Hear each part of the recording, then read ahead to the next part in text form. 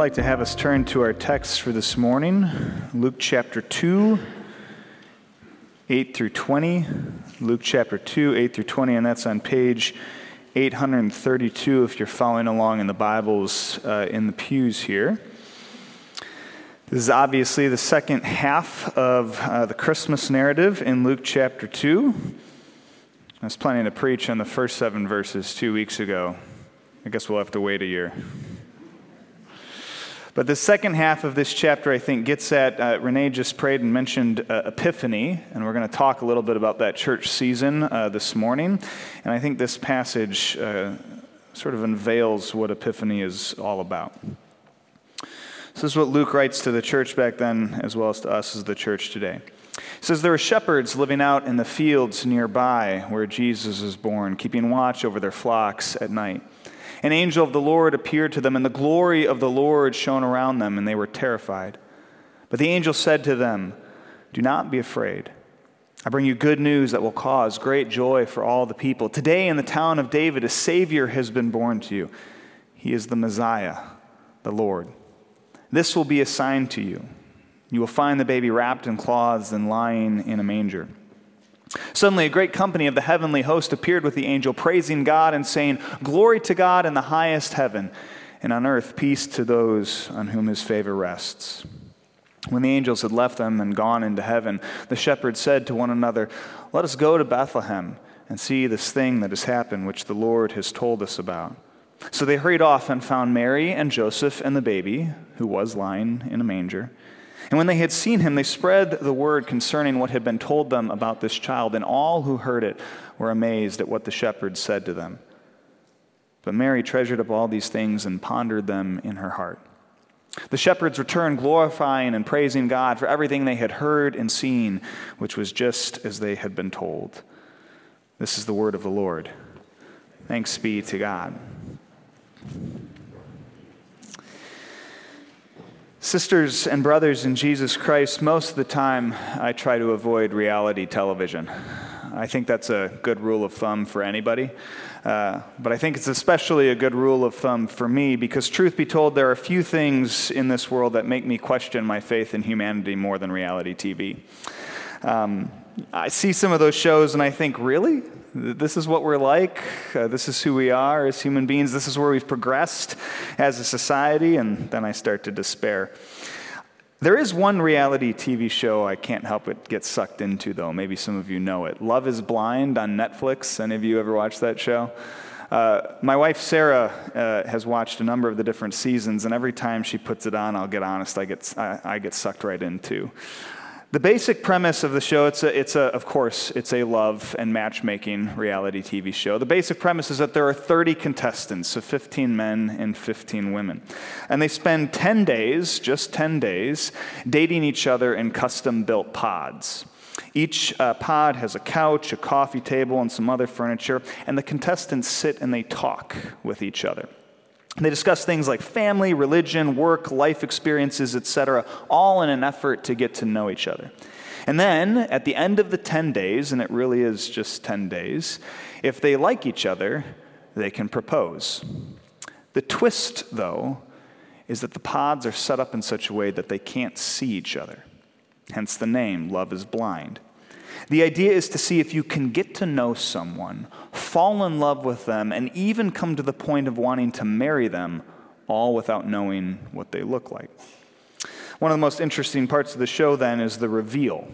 That's because for the couples that decide to give it a go, who say yes, who propose and get engaged and decide to get married, there comes a point where finally the producers of the show bring them together so they can finally, for the first time, see each other, what the other one looks like. Well, in the same way, there's a reveal in our text for this morning, too. You see, there's a child who has been born in Bethlehem. To the average person, he probably doesn't seem all that noteworthy or significant. He's just another baby born to a pair of peasants. But later that night, in a field not far away, a group of angels surprise a group of shepherds and frighten them. They tell these shepherds that this child who has been born is the Messiah, the Lord, the Savior that God has promised. They tell them to go and visit him. And they even give them a sign. by which they can recognize him. So starts the unveiling, the reveal, the epiphany of that child, Jesus Christ. Now, like I said, that's actually the name of the church season we're in right now. We are in the season of Epiphany. Epiphany is one of the lesser-known church seasons, at least in Protestant circles. We're probably more familiar with Advent or Lent or even the season of Christmas. And yes, Christmas is actually a full season. That's why we have that song, The 12 Days of Christmas, because in the Christian liturgical calendar, it's actually considered a full season of the church year. But after Christmas comes this season, the season of Epiphany. It lasts all the way up till the start of Lent, so whenever Ash Wednesday falls in a year, that's how long Epiphany is. And its purpose, its significance, is to help us discover, realize, or recognize who this child who's been born in Bethlehem, who this Jesus really is. As Philip Reinders writes in his prayer book, Seeking God's Face, Epiphany is a season celebrating the revelation of the Savior, the light of the world. Epiphany begins on January 6 and is marked by several events and themes in the life of Jesus: the visit of the Magi, the baptism of Jesus, and the wedding feast at Cana. Each event unveils the fuller dimensions of the man we call Jesus. He is the worshiped King of Kings, the dearly loved Son of God, and the miracle-working Lord of the feast. Throughout the Feast of Epiphany, we focus on the ministry of Jesus, the calling of the disciples, the teachings of Christ, his miracles, and finally his transfiguration. As we journey through Epiphany, we catch a sight of the uniqueness of Christ. The epiphany of Epiphany is that this is no mere teacher or prophet. This is the Son of God, the Messiah. In other words, Epiphany is the season of the church year where we come to see Jesus not just as a baby in a manger, not just as some infant in Bethlehem, and not just as the firstborn of a peasant girl and her carpenter fiancé, but instead as so much more than that. That's because Epiphany is the season of the church year where Jesus is revealed to us as the Messiah, as the Son of God, the Savior of the world. And as we'll see, that revelation begins here in this text with an angelic visit to some shepherds in a field. Luke opens this text after the story of Jesus' birth by writing, "And there were shepherds living out in the fields nearby, keeping watch over their flocks at night." The first thing that we need to understand in order to sort of see what's going on in this text is that shepherds were not very highly regarded in the ancient world. Joel Green writes about this in his commentary on this passage. He says, "Shepherds in an agrarian society may have small land holdings, but these would be inadequate to meet the demands of their own families, the needs of their own agricultural pursuits, and the burden of taxation. As a result, they might hire themselves out to work for wages. They were then peasants, located towards the bottom of the scale of power and privilege." To put it another way, shepherds were poor. Poor enough that they, in a society where most people would have just relied on the income of their land, they had to work 2 jobs. Most people could simply farm enough for themselves on their property, their families, and then sell a bit for profit. But for whatever reason, shepherds couldn't. Either their land was too small or was of such poor quality that they couldn't rely just on what they produced. And so they would take care of their own land, their own flocks, but then they would also hire themselves out to their neighbors to take care of their flocks too. And so shepherds were on the lower rungs of society. They were the marginally making it, the economically insecure, the barely scraping by, getting along just above the poverty line. They were also viewed as unclean. You see, shepherding was dirty work. We tend these days to think of shepherds in kind of a romantic way when we read Scripture, right? You've got Psalm 23, King David, and all the rest, but that's not how people back then saw them. They were considered dirty. First, shepherding required a lot of walking in Palestine's hot, dusty climate, which in turn made shepherds themselves hot and dusty. And then second, it was work with animals, which meant dealing with all the things animals do and produce. And so shepherds were seen as dirty, gross, and easy to discount or ignore. They were on the lower rungs of society, unimportant, marginalized. In other words, they were not the sort of people that you would seek out to announce big news to. And yet that's exactly what happens here. It's to shepherds that these angels come. Not the bigwigs, not the powerful, not the influential, shepherds. The angels appear to these shepherds to make a birth announcement. Luke writes, "An angel of the Lord appeared to the shepherds, and the glory of the Lord shone around them, and they were terrified. But the angel said to them, 'Do not be afraid. I bring you good news that will cause great joy for all the people. Today in the town of David, a Savior has been born to you. He is the Messiah, the Lord.'" Now, this sort of thing was actually at least somewhat common back then. Anytime a child of significance or standing was born, there would be some sort of birth announcement like this. For instance, in his commentary on this passage, Fred Craddock writes, "It was customary in the Roman Empire for poets and orators to declare peace and prosperity at the birth of the one who was to become emperor." So when the Roman emperor produced an heir, there would be all sorts of heralds that would line up to announce the birth of this child and the significance of what it meant. And that's what's going on here. Like a king or a ruler, Jesus' birth is being announced.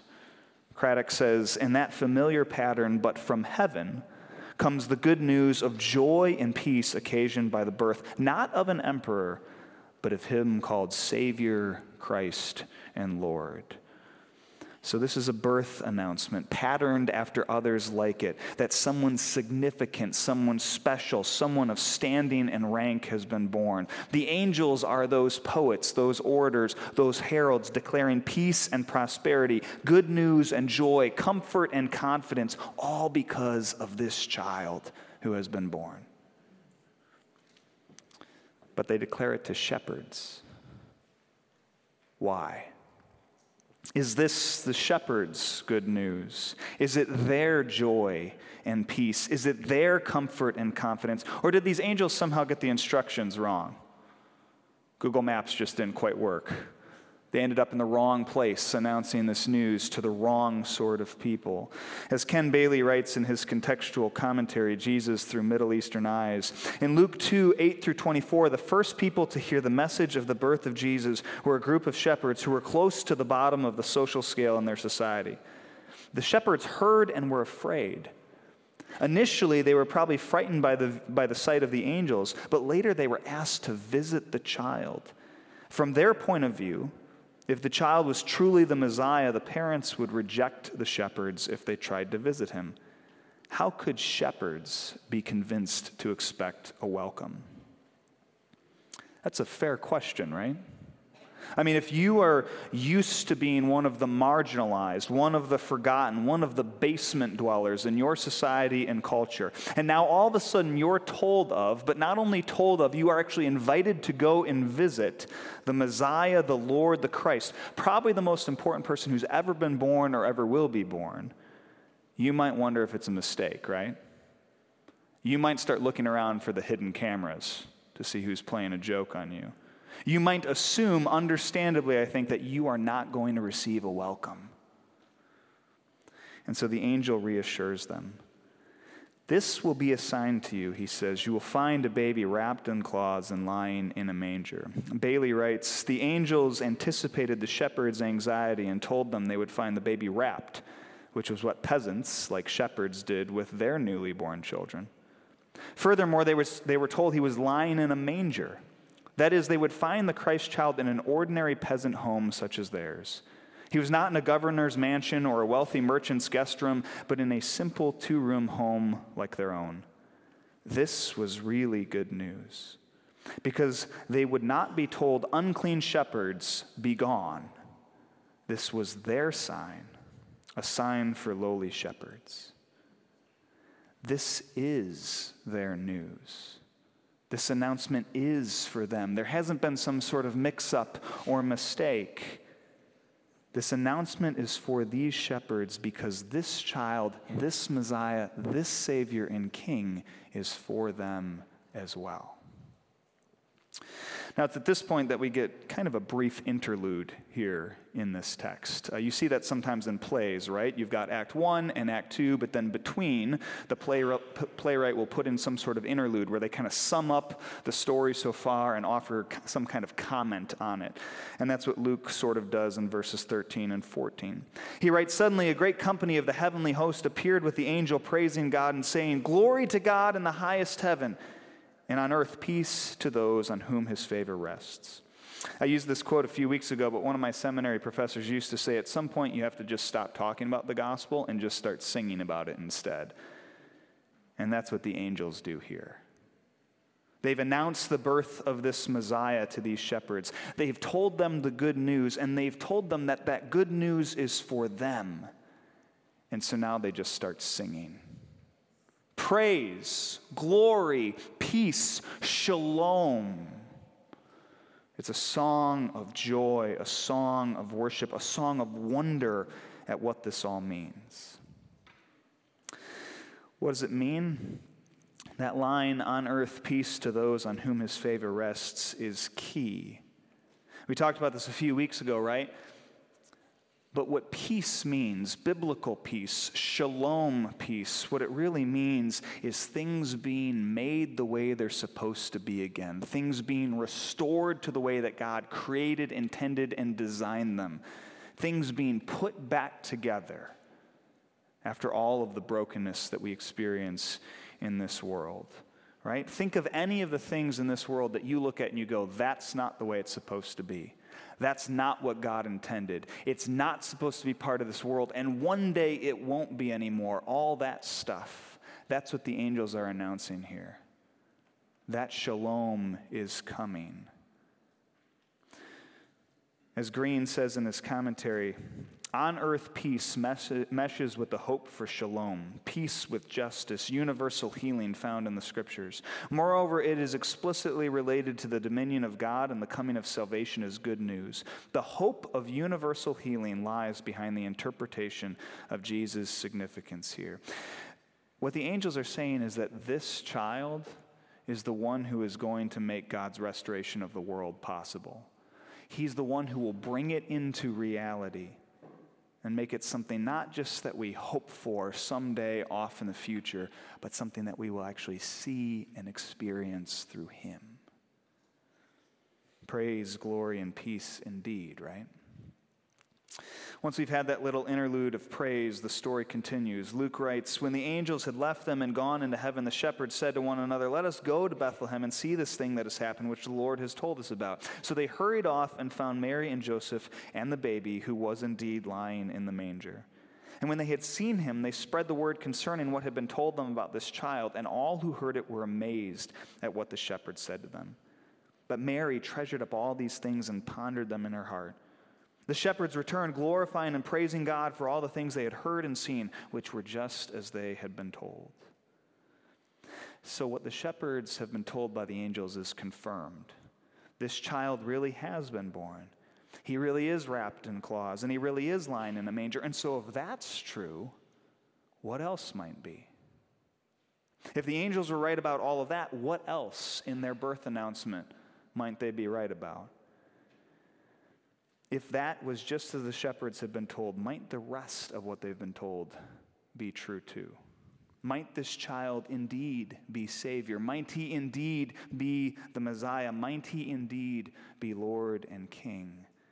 And the answer is yes. That's the epiphany here. That's the reveal.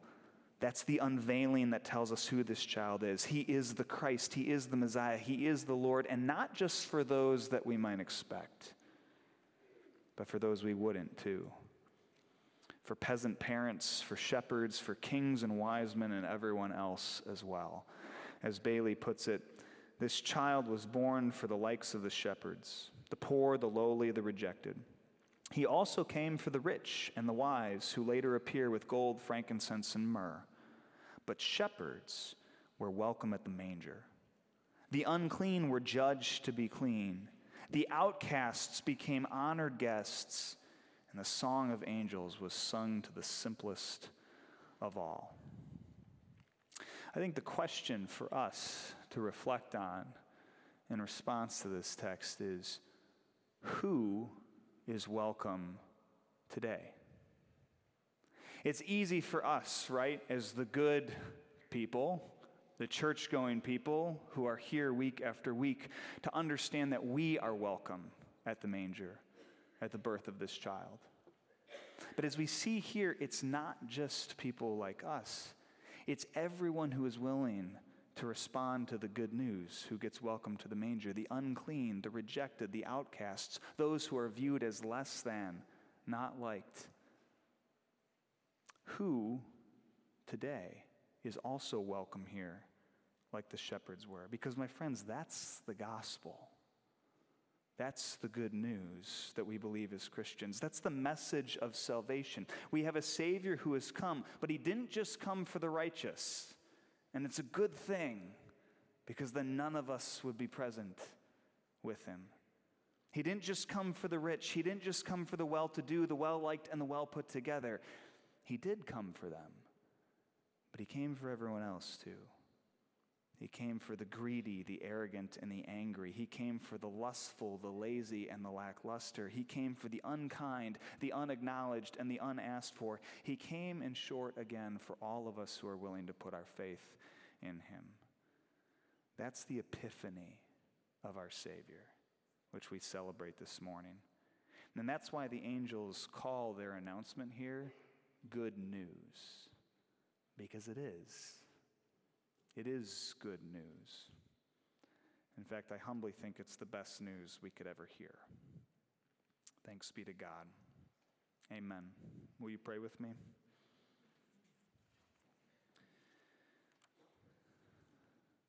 Lord God, you reveal yourself to us in so many ways. Reading Scripture, we see you reveal yourself to different people throughout the biblical narrative, often face to face. You walk and talk with them. You covenant with them. You enter into relationship with them. You reveal yourself through prophets and priests. As we said earlier in our call to worship, you reveal yourself most truly in your Son, Jesus Christ, the exact representation of who you are. And Lord, that's what we see here in this text. The unveiling, the reveal, the epiphany of your Son. It's in him that we place our faith. It's in him that we trust. And it's through him that we are capable of having a relationship with you. Thank you for your Son.